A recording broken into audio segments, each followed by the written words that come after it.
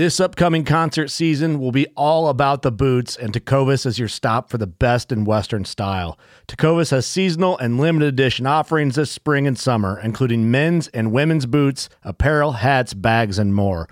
All Tecovas boots are made by hand in a time-honored tradition with timeless styles that are always on trend. And Tecovas has first wear comfort with little to no break-in period. It's hard to find this level of comfort paired with this level of style. Stop by your local Tecovas store, have a complimentary drink or two, that's WCB style, and shop new styles. The smell of fresh leather and friendly staff are at your service. Many stores even have leather custom branding to make your boots truly personalized. And with regular live music and events, there's no in-store experience like it. If you can't make it into a store, just visit tecovas.com. That's TECOVAS.com.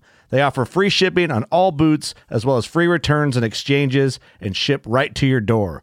Go to tecovas.com and find your new favorite pair of boots today. Fishing like a local isn't just about catching fish. It's about connecting with the environment and the people who call it home. It's about hearing the stories and traditions that have been passed down for generations and sharing unforgettable moments with the people you meet along the way. Fishing like a local is having an experience that stays with you forever. And with Fishing Booker, you can experience it too, no matter where you are.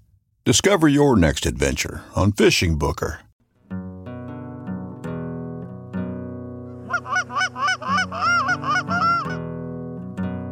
Oh, here we go, boys.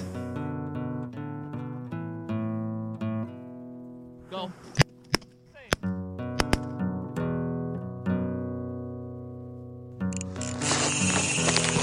Ooh, I love that sound. This is a good one.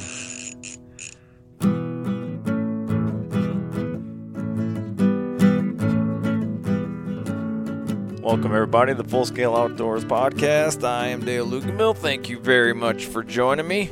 Welcome to this week's weekend recap and rant. So, when this weekend, planning to do some waterfowl hunting. That's nothing too out of the ordinary for me. 'Tis the season here in Minnesota. And, that was a very Minnesota. So yeah, and we had an influx of new divers come through. That calendar migration definitely brought some ringers in, redheads. I think I even seen a few people shoot some canvasbacks. So we definitely did get an influx of fresh ducks. So that was fun. Some pintails around and mallards. Still some teal around for all you naysayers. The early teal season ruins everything. As a side note, I would be interested in everybody else's anecdotal reports. What have you been seeing? For me, this season seems like every other season ever. So I'm sticking to my guns in that the early teal season had little to no effect on the regular waterfowl season. For one, I just don't know how it could. How is shooting ducks in early September going to affect the ducks you shoot in October when those same ducks aren't even the same ones you're shooting at? That doesn't even really pan out logically, but I digress. So that was the plan. In fact, I just got off the phone with people making plans, and then the phone rings, and it's my buddy Jason Kushlin, who's been on the podcast before, and he's like, "Hey, what are you doing tomorrow?" I'm like, "Well, I was planning on doing some bird hunting. What's up?" He's like, "Well, I need, you want to fish a tournament tomorrow?" I'm like, "I'm listening." And so he fills me in, tells me where. Pretty close to the house. So I'm like, yeah, I could do that. I'm in. So, and it sounded like a lot of my other buddies were hunting or working anyway. So whatever hunt I was going to do was going to be a small or solo kind of endeavor. So I'm like, yeah, I'll do that. I'm in. And so I meet him out on the lake, and it's chilly. It was chilly next morning.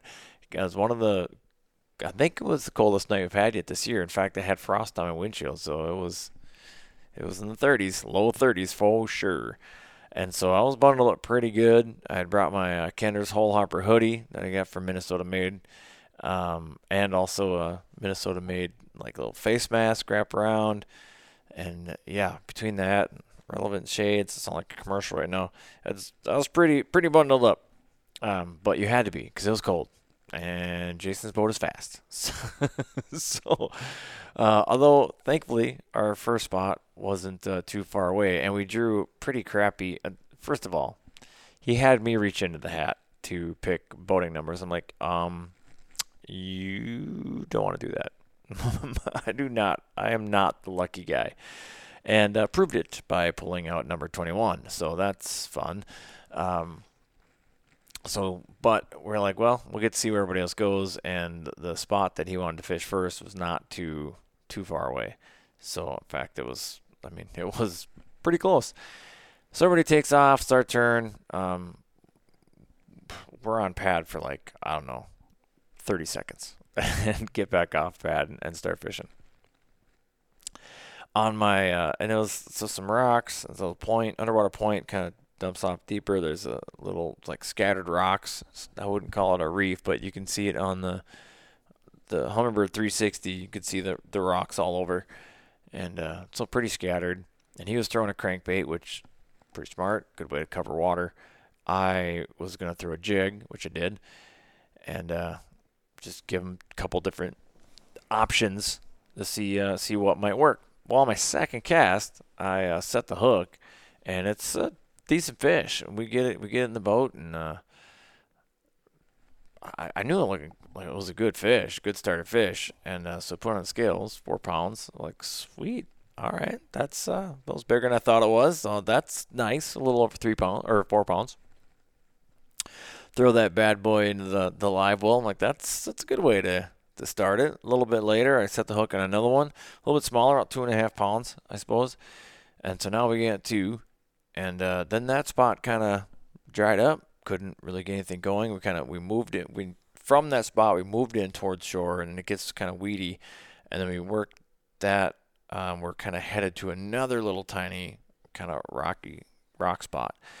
And then kind of in between, right on the weed line, Jason then hooks up, and he catches a fish. I missed one on a topwater bait. Still don't know how I missed it. Like, it was one of those, you see him hit it, you wait, you feel him, you set the hook, actually feel weight, and then just pops out. How, with all those hooks. And let me tell you, when I have that stupid lure tied onto my rod, into my rod box, it hooks everything it can possibly hook. So how a fish can possibly hit it and not get stuck is beyond me. But he threw back in there about where I missed that fish and then caught another one. So chances are he probably caught the fish that I missed. So we got 4 in the box already. So, and one of those, it was a legal fish, but not, we definitely don't want. Don't want to weigh that one. Excuse me. And so we also both agreed, we're like, it's kind of a big fish time. It's fall. He had done some pre-fishing about a week prior, not quite a full week prior, a Tuesday, I guess, and had found some decent fish, but just one here, one there. Of course, he wasn't trying to sour lip anything. He was like, okay, yep, there's some quality fish here, move to the next spot, and catch one. Yep, there's quality fish here, go to the next spot, kind of a thing. So weren't really sure how they were schooled up or anything like that, but with the quality fish that he was catching pre-fishing, we're like, we're going to need a healthy bag. And we both kind of agreed that it was probably going to take 20 pounds. In our brains, we're like, someone's getting a 20-pound bag. It's going to be 20 pounds of what's going to take it.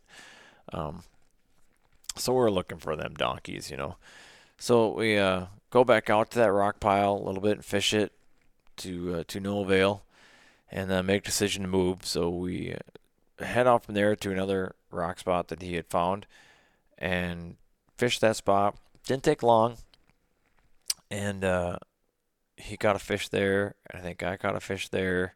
Got another little one, and then one slight upgrade. So we were able to get one of the real small ones out and swapped it out for another 2.5-er. And then no more on that spot. I moved in to the weed line. It kind of was a repeat of what had happened on the first spot.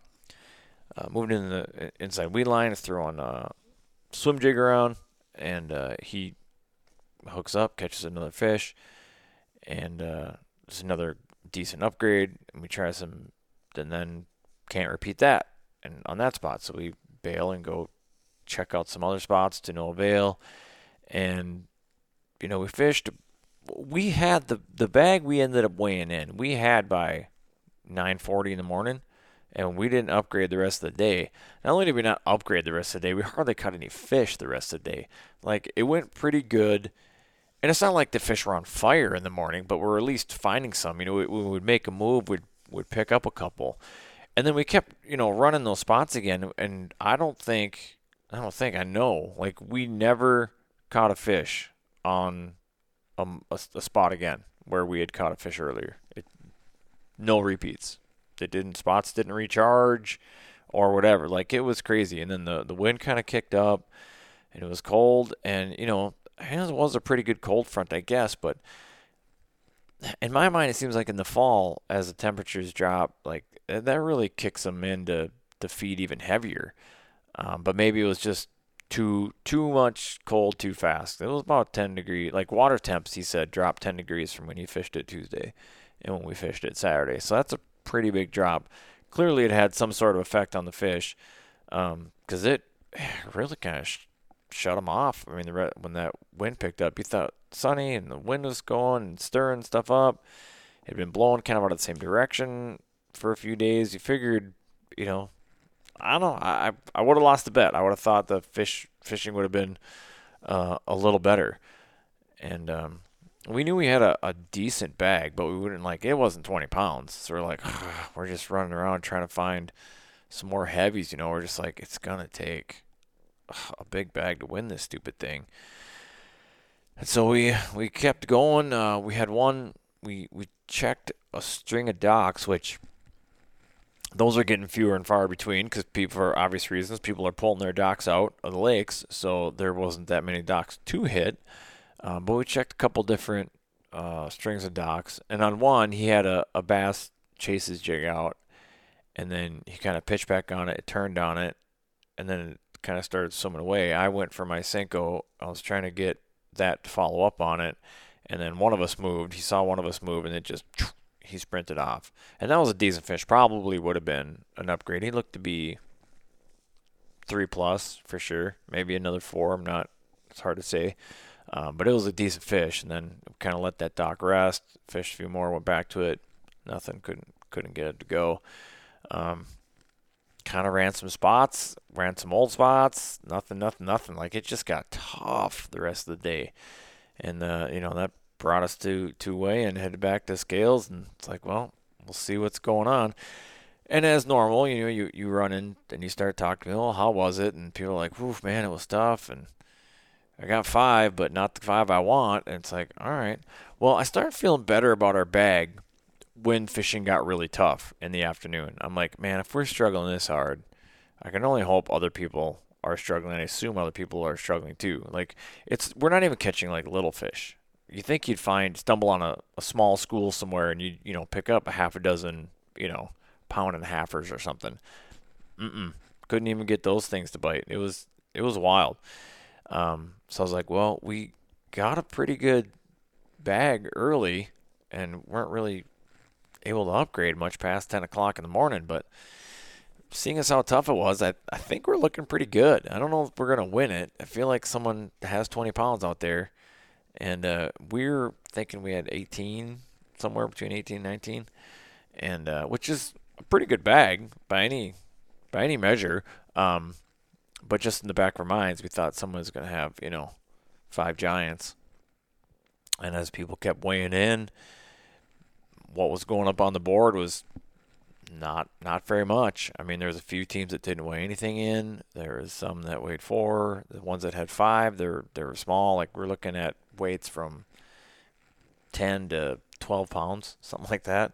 And so Jason weighs me over like, hey, let's load up these fish. And at this point, I was watching the leaderboard and the weigh-ins, and he was talking to somebody over by his boat. And so I walk over there, and he's like, well, how is it? I just say, at this point, almost all the teams had weighed in. I think there was a couple more teams besides us, but the common sentiment was that it was really tough and people didn't find the good fish. And so as I'm walking up, I'm like, normally I'm probably a little more politic than this, but it just kind of spilled out of my mouth. He's like, well, how's it looking like? I go, dude, it's going to be a bloodbath, or it's a bloodbath, or something along those lines, because we had, 18 some pounds, like crushing it. And so we load up our fish and bring them to the scale, put the big fish on, and it was 4.03, something like that. And so that took big fish for the day. And then, we had 18, I'd have to look again what it was, but a little over 18 pounds. And so, we took the W. And, somebody else mentioned, they're like, geez Louise, you didn't even need your big fish to beat second place. I was like, oh, yeah, I beat second place by 5 pounds. It's like, holy crap. So, as my usual, thinking what we have isn't good enough, it's just, I don't know. That's just how my brain goes. And I guess I need to just accept it, and it's fine because it keeps me focused and keeps me fishing harder. But it for sure was a team effort. Jason caught more fish than I did, for sure. I think I caught those 2 right away in the morning, and then I think I only caught one more short fish, or it wasn't short, but it would have helped. That might have been all I caught that day was the 3. And so I think my one even got culled. But with that being said, without that 4-pounder, it would have been a different day. Although, now if I do the math, Jason probably would have still won with his, because what we had going for us is a better average. We had everything we weighed in was 3 pounds, right around 3 pounds or better. So that helps. And then you had that 4-pounder, and that's what got us in that 18-pound mark. So worked good. Pre-fishing definitely paid off. We had the 2, pretty much all our fish came off those 2 spots. And, it was a lot of fun. And that just that got me into fishing mode again. I just want to go fishing. And season is definitely winding down. In fact, they had a conversation right there at weigh-in, well, should we do this again, or are we putting the boats away? And a few people were like, oh, it depends on where. I might fish another one. And then just wasn't enough interest. And so okay, this is the last one of the year. We'll see you guys next year. So that was kind of fun. So I'm going to have to look those guys up, and I already forgot what their name is, but sorry about that. But I'll have to keep an eye on that circuit for next summer. I'd like to fish some more tournaments. So from there, basically by the time I got home, I wasn't going to have a ton of time to do much of anything. So I decided to hop in the old deer hunting clothes and head out back just on the property there and see if I can't punch that tag. Because I'm running out of time, especially on my property, because my property just goes to shit after firearm season. And I know people are like, oh, we got 2 weeks of pre-rut. Yeah, well, here's what I got going on. This is my last weekend. The weekend coming up, I'll have a very different recap for everybody. It will involve saltwater. So I'm going to see my brother in South Carolina. So we're going to do some fishing out there, hopefully catch some sharks. Sounds like they're still around. Sounds like their water temps haven't dropped too much. So there's still bait, still sharks around. Plus the fall run of the bull reds, the running of the bulls, that should be going on or just getting fired up. I have seen some reports of people getting bulls out there. So hopefully we can get some nice big reds. That would also be fun. So that's next weekend. Then the following weekend, mark this on your calendar, everybody. We'll get ready for the ice fishing season. We have the annual virtual ice fishing show, SmackDown Outdoors podcast with Doug Limmerveen, and co-hosting is myself, and then Patrick Patches Olson from the Lone Angler podcast. If you were part of it last year, it was wildly successful. It's tons of fun. It's pretty cool because it's like going to the ice show, but instead of you having to go to every single booth, the booths come to you, and it's very intimate. You can ask questions. So we're going to be at Thorne Brothers. Not sure if it's going to be like open to the public, the broadcast. We're still trying to figure those details out. But anyway, it's going to be at the building at Thorne Brothers. A lot of the same players from last year. sponsors and stuff like that. So definitely we'll be broadcasting for 3 days again, all day. So get your questions ready. You can ask us anything. So it's gonna be pretty cool. I'm definitely looking forward to it. Get the wallets out because last year it got expensive.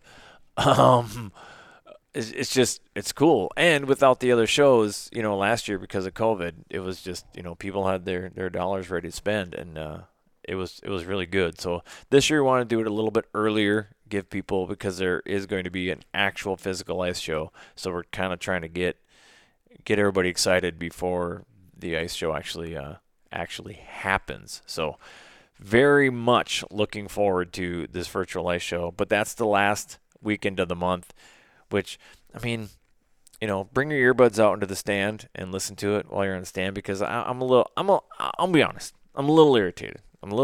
It's that weekend. I mean, you got to pick your poison. What are you going to do? A deer opener? I mean, you got to do it sometime. And that's the weekend it fell on, but that's that weekend, that Halloween weekend. That's like big buck activity time. Big time. That's pre-rut. They're moving. It's like your best chance of getting a deer. So anyways, and then the following weekend is pretty much the firearm opener, and I'm planning on heading out to North Dakota to chase some waterfowl out there. So this is pretty much my last weekend to get a deer. So anyways, I went out on my property and jumped a deer right next to my stand. So that's always super cool. That sucks. Maybe they'll come back around, or who knows. And I sat there, didn't see much. I had a fox come out, tried to mouth squeak him into range to slip an arrow through that damn thing. So I'm pretty sure it's the fox that took out all my chickens this summer. But I didn't. And then saw one little tiny buck deep in the trees, no shot. And that was my Saturday night.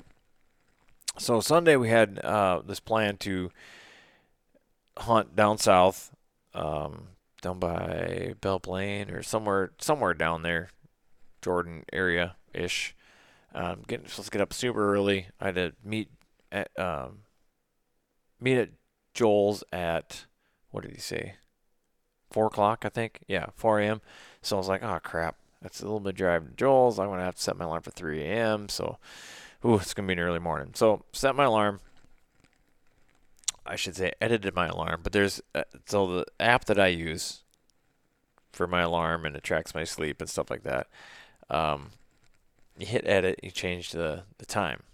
Now I should know this 'cause I've done this a million times, but I don't know if I was tired the night before or what, but it didn't actually hit the toggle to turn the alarm on. So needless to say, when I finally did wake up, I had some missed calls. I had some missed messages like, where are you at? What's going on? Are you awake? And clearly I was not awake.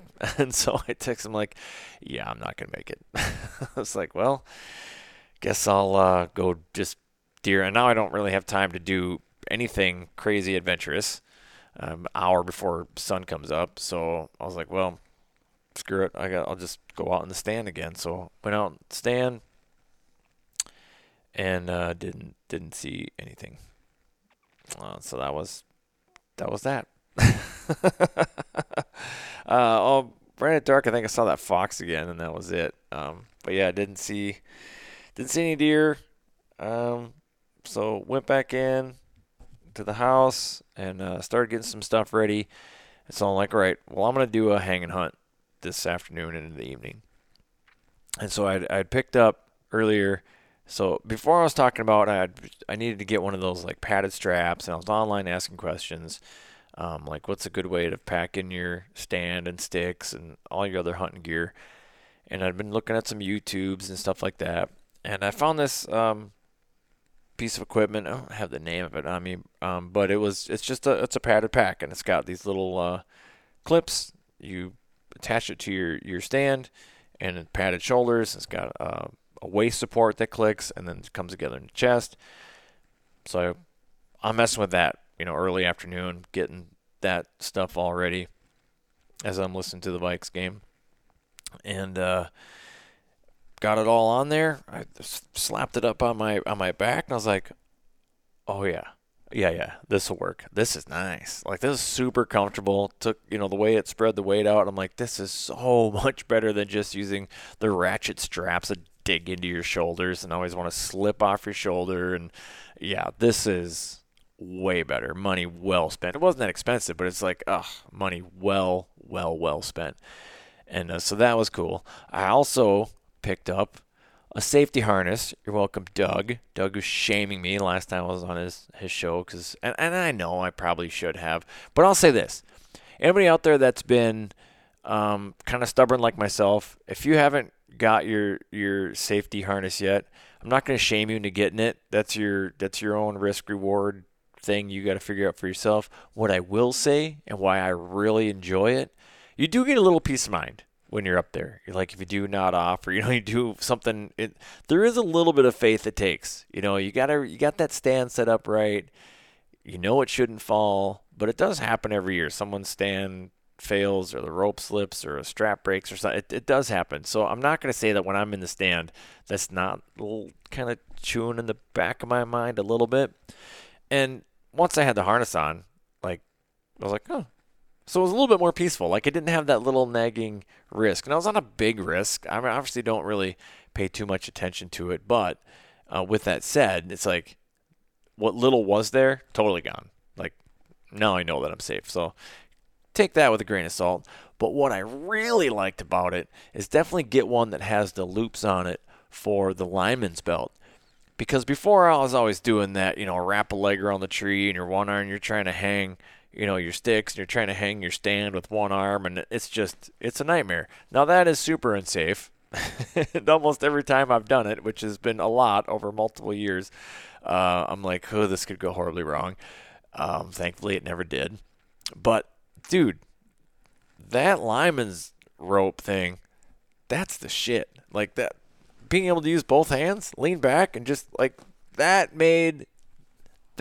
is why you should go get a harness. For no other reason than just that. And then you get the added bonus of the safety factor. So if you've been reluctant like I am, and I didn't go out and get this is no knock on Hunter Safety Systems or anything. They look like they have an amazing product. I just didn't want to spend that much. Of course, now that I have one, maybe I will spend one on a little more comfortable and better quality product. But I don't remember. I think I got a Muddy Pro or something like that. And it works great. I really, really enjoyed it. So definitely go get one of those. So if you're a holdout like me, just don't and go get it. So getting all that packed up, and then so I drive to the spot that I had been. This was also irritating. So I punch it up on my Google Maps to get the spot. I've been eyeballing this spot, just pouring over satellite images and finding these, these public hunting areas. Kind of like the Hunting Public, or Dan, how Infault does it, where you find these islands out in the swamp and that kind of thing, and you're looking at the trails, and found a spot that I think looks pretty good, and I'm like, all right, I'm gonna go into that spot tonight.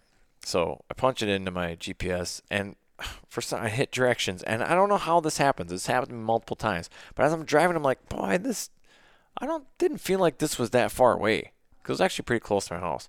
I was like, I feel like I'm driving way too far. And so I look it up on the map again. I'm like, where it's telling me to go, I'm like, this isn't it. Like, why would it have sent me here? It's probably user error. I probably hit the wrong button, or God knows, or tapped the screen, set a new pin, and I don't know. Anyways, I'm like, oh my God. Now I'm burning up afternoon daylight hours and listening to the Vikings try to lose again. And so I find it on the map, re-punch it in. Of course, yeah, it's a few miles back the other way, which are where I thought it was. I'm like, what in the hell? So anyways, I finally get there. I go down there. Pleased to see nobody else in the parking lot. That's always a plus when you're at a public hunting spot. So I'm like, all right, that's pretty cool. So I'm getting everything set up, making sure I got everything in my bag, and I hadn't yet attached my backpack to my stand, which is attached to those straps, the carrying straps. So I'm doing all that, and then make sure I change warmer clothes in there, because it's supposed to cool off in the night. And I'm like, all right, I got to listen to the last few minutes of this stupid Vikings game before I get going, because we got it's coming down to a kick again. So I'm like, all right, I pretty much know how this is going to go, but we'll see. Sure enough, misses it. So now we go into overtime. I'm like, okay, well, I'm not sitting out here listening for overtime. I got a hike ahead of me, and I don't know how bad it's going to be through the swamp or anything like that. So I put the phone away, put the phone in my pocket, put my gear, put it up on my back, and got my phone in my hand. I take off. Walk down this path and get where I'm like, okay, now it's a straight line to my Oak Island out there. I can see it kind of through this other, because there's a smaller island and then a big longer one, and I kind of wanted to go to that big longer one, because on the southeast tip of it, super heavy trail via satellite imaging, and then there's a smaller Oak Island. I'm like, that looks like a good bedding spot. So if I sit up here, and the wind we had was like perfect. So one of the best tips I've ever had is the milkweed. If you're not using the milkweed as like a windicator, dude, get some, because that stuff is so light, and the lightest breeze it'll just carry.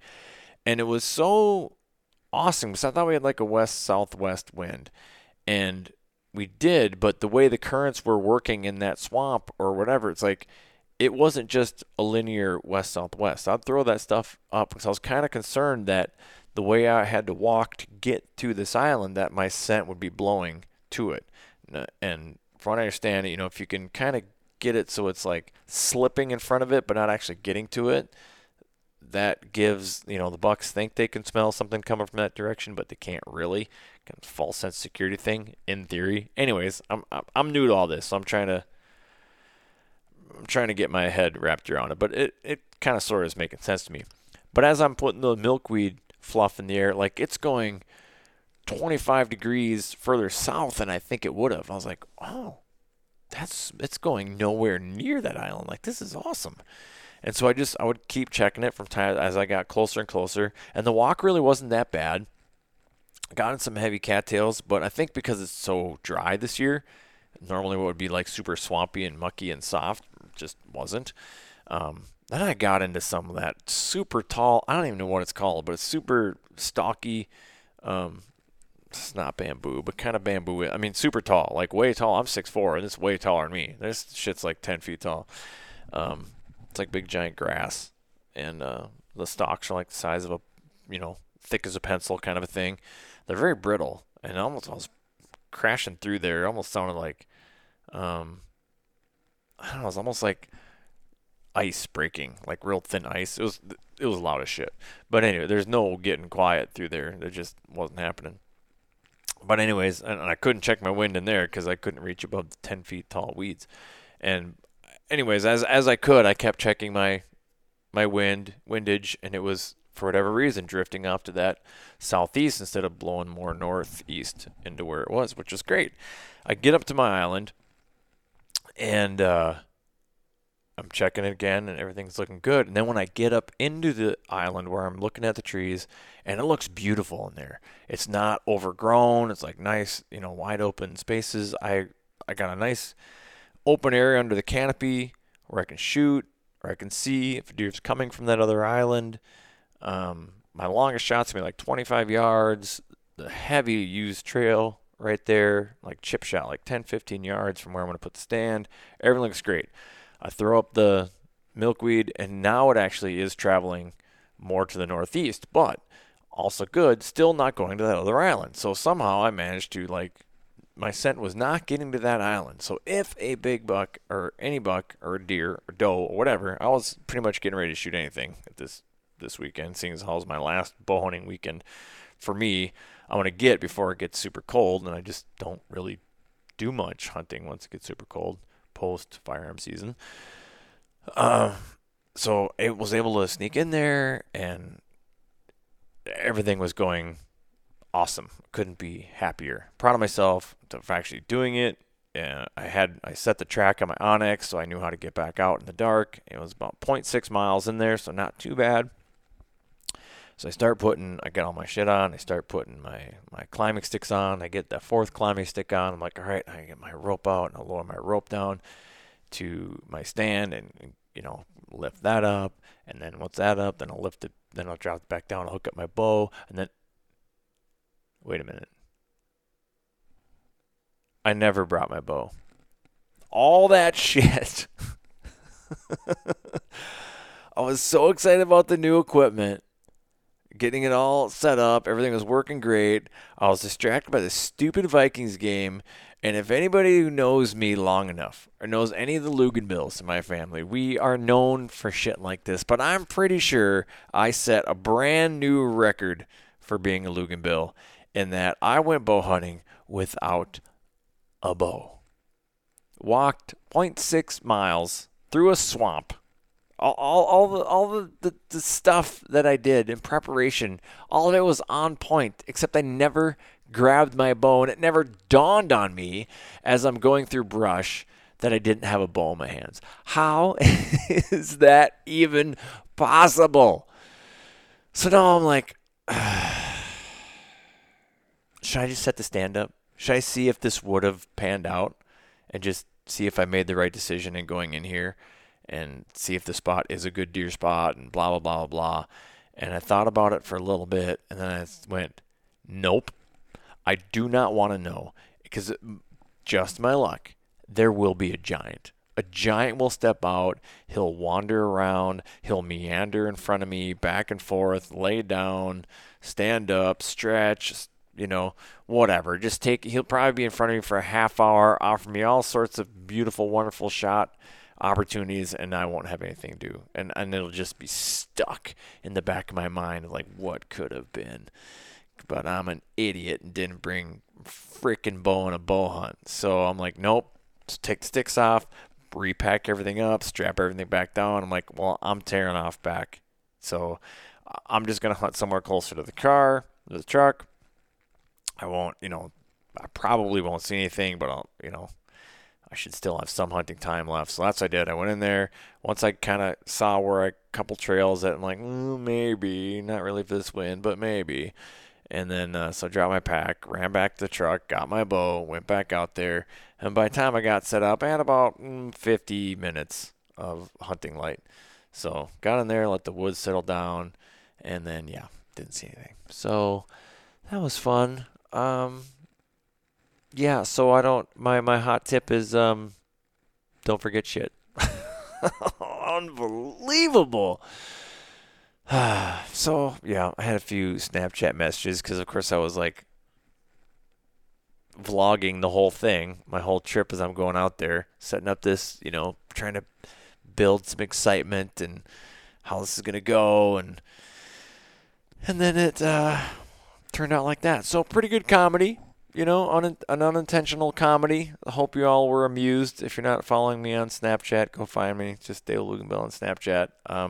As you can see, sometimes it's hilarious, and I'm not meaning to be hilarious. Unfreaking real. So there's my recap. Just, that one's going to burn for a little bit. So for my rant, let's see. I was looking on the old interwebs again. Facebook is all abuzz. And people are going through their trail cam pictures, and of course someone shows pictures of wolves. Well, my season is wrecked, or whatever the fuck he said. And my initial thought is, the wolves aren't anything new. Now, everybody knows, listen to this podcast, I'm all for wolf hunt. I think they should be managed. How Minnesota is the one state that doesn't have a hunting season, when we have by far the most wolves in the lower 48 than anybody else. And by far, I mean, Minnesota has more than all of the western states combined. And we have twice as many, if not more, than Wisconsin does. So we have wolves, and we have always had wolves. Even when they were extirpated from the rest of the lower 48, northern Minnesota always had wolves. So this isn't anything new. They might be expanding into some other areas. But my rant is, okay, well, maybe you can't hunt that permanent stand site this year. If you're getting nothing but wolf pictures on your trail cam, you're going to have to hunt a little smarter. You might actually have to put some effort into your hunt this year. I don't know how much land you have access to if you're on private land, but what I do know in northern Minnesota is there is a shit ton of public land. And if you do your homework, I guarantee you can find some spots that are nowhere near anybody else. Like, there's so much public land up north and very low population density of humans. So you should be able to find something. The other thing I thought of is like, well, if you have wolves, you have deer. Because they're not just, the wolves aren't going to hang out someplace where there's no deer. So it's going to move through. And so I pulled up this article. I was curious. I was like, okay, well, I want to see what the effects of wolves have on deer movement. And of course, not a surprise, they do have an effect and they kind of move deer around. But if you have quality deer habitat, they will come back around. And so in this article, the author, they had land just across the border in Canada, in Ontario. And there was wolves there when they got there, and they were kind of excited about it. Like, ooh, we wanted a place that was wild enough to have wolves. Well, this was similar to what this other guy was talking about online, where suddenly they stopped seeing deer, and they were getting a bunch of wolf picks and stuff like that. And I think on that year, they didn't kill any deer that year. But they stuck to their plan, their QDM, their quality deer management, and their food plots that they had and the way they were managing their woods. And they had their little refuge spot where they didn't go in and they didn't hunt. And so they have all these things. They're being really smart about their deer management. And the following year, once the wolves moved on from that area, they started, not only did deer move back in, but some of the same deer, as they started seeing bucks that they had pictures of years previous, moved back into that area. So it's not like the wolves are not eating everything, but they are going to move them around as they hunt. The pressure is going to move these deer around. And sure, you can stick it out and wait, but it might end up being one of those seasons like they had where they didn't shoot a deer. Or you could go do some work, go scout out some areas, look for fresh deer sign, find a spot that has more deer sign than wolf sign, and you're going to actually have to hunt. It's not that different from waterfowl people. Duck hunters will bitch and moan, pretty much about everything. But some of the guys that, they have hunted the same blind every time they hunt. It's private land. They got a permanent blind set up there, and then some, the birds are either there or they're not. And if they're not, it's some big crime has been committed. Some big injustice happened. Well, this is where we always hunt, and we always see ducks here. Well, dude, these are wild animals. Things change. Crops change. We're in a drought this year. All sorts of factors come into play. You're not guaranteed anything. You may have sunk a shit ton of money into hunting land. You may put a ton of effort in it, and then wolves come in. Again, I need to reiterate, I am all on board with managing wolves. I do not think that we should be hunting them to extinction, which we can. We suck at that. Or extirpation from an area. Like, some wolves on the landscape is a good thing. That's how this land has always been. It's how it operates. I'm totally fine with that. But if you're experiencing more wolves on your property and you're seeing less and less deer, you can bitch about it all you want, but you're not changing the fact. And even if you went out there and you shot 6 wolves, it's not like those deer are going to immediately filter back in. So your best bet is to you're going to have to rely on actual hunting skill instead of just doing the same old, sitting in the same stand as you did every year. And I get it. That's tradition. Traditions are great. They're fun. They're rewarding. They're fulfilling. I love it. I love the idea of deer camp and hanging out with friends and family. All of it is awesome. But if that's what you're going up there for, great. Have a good time. Just don't worry about it. Maybe you'll get to see a wolf on the stand. I think that would be pretty cool, personally. They're awesome creatures. I think not very many people get to lay eyes on a wolf in the wild. Like, we may have a lot of them here in Minnesota, but you still just don't see them that often. Might get them on your trail cam, but with your own eyes, pretty rare. So if I was in a stand and I saw a wolf, I'd actually be pretty pumped up. So you can take it as that. Have fun with friends and family. Take that whole tradition in. Maybe see a wolf. That'd be pretty cool. But if you're hell-bent on punching that tag, well, if your land seems to have more wolves on it than deer, and you really want to punch a tag, you're going to have to hunt. Start looking now. Make plans. Hunt somewhere else. Maybe somebody else has land up there. Maybe you can, work out a deal. Hey, I got wolves in my property and hardly any deer. What do you got? We don't really have any wolves now. We're getting good deer pictures. Hey, could I hunt with you guys this year? And then you can come hunt my land sometime. If the wolves move over there and you're in the same situation, you're welcome to come and hunt mine if I got deer. So work out something like that. Point is, you're going to have to put out a little bit of effort this year. And that's just what it is. Instead of being lazy hunters, which I am finding more and more and more in pretty much all aspects of the outdoors, whether it's fishing or hunting, trapping, anything. Well, not so much trapping. Trappers usually have to put in a lot of work, so they're used to it.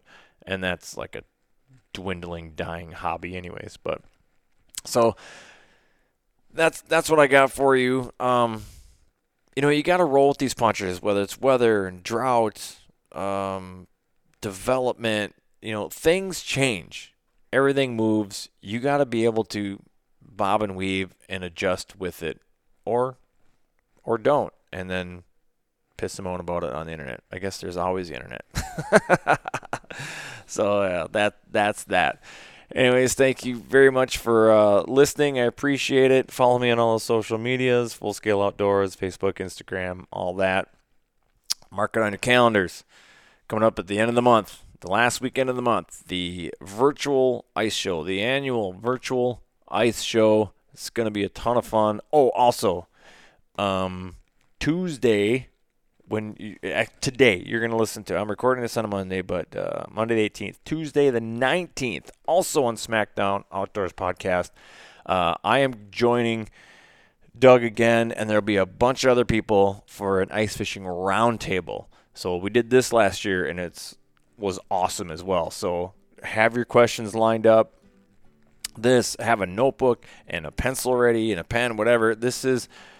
I usually just end up sitting there and listening to everybody else that knows a shit ton more about ice fishing than I do. I just get a front row seat to it. But you get a virtual front row seat to it. So check out SmackDown Outdoors Podcast tomorrow, or today as you're listening to this, the 19th. Virtual, well, not virtual. It's his usual weekly live, Facebook Live or YouTube Live. It's available on both platforms. 6 o'clock, Ice Fishing Roundtable. It's going to be a really good time. All right, with that, I'll leave you with this. Whatever your passion, pursue it full scale.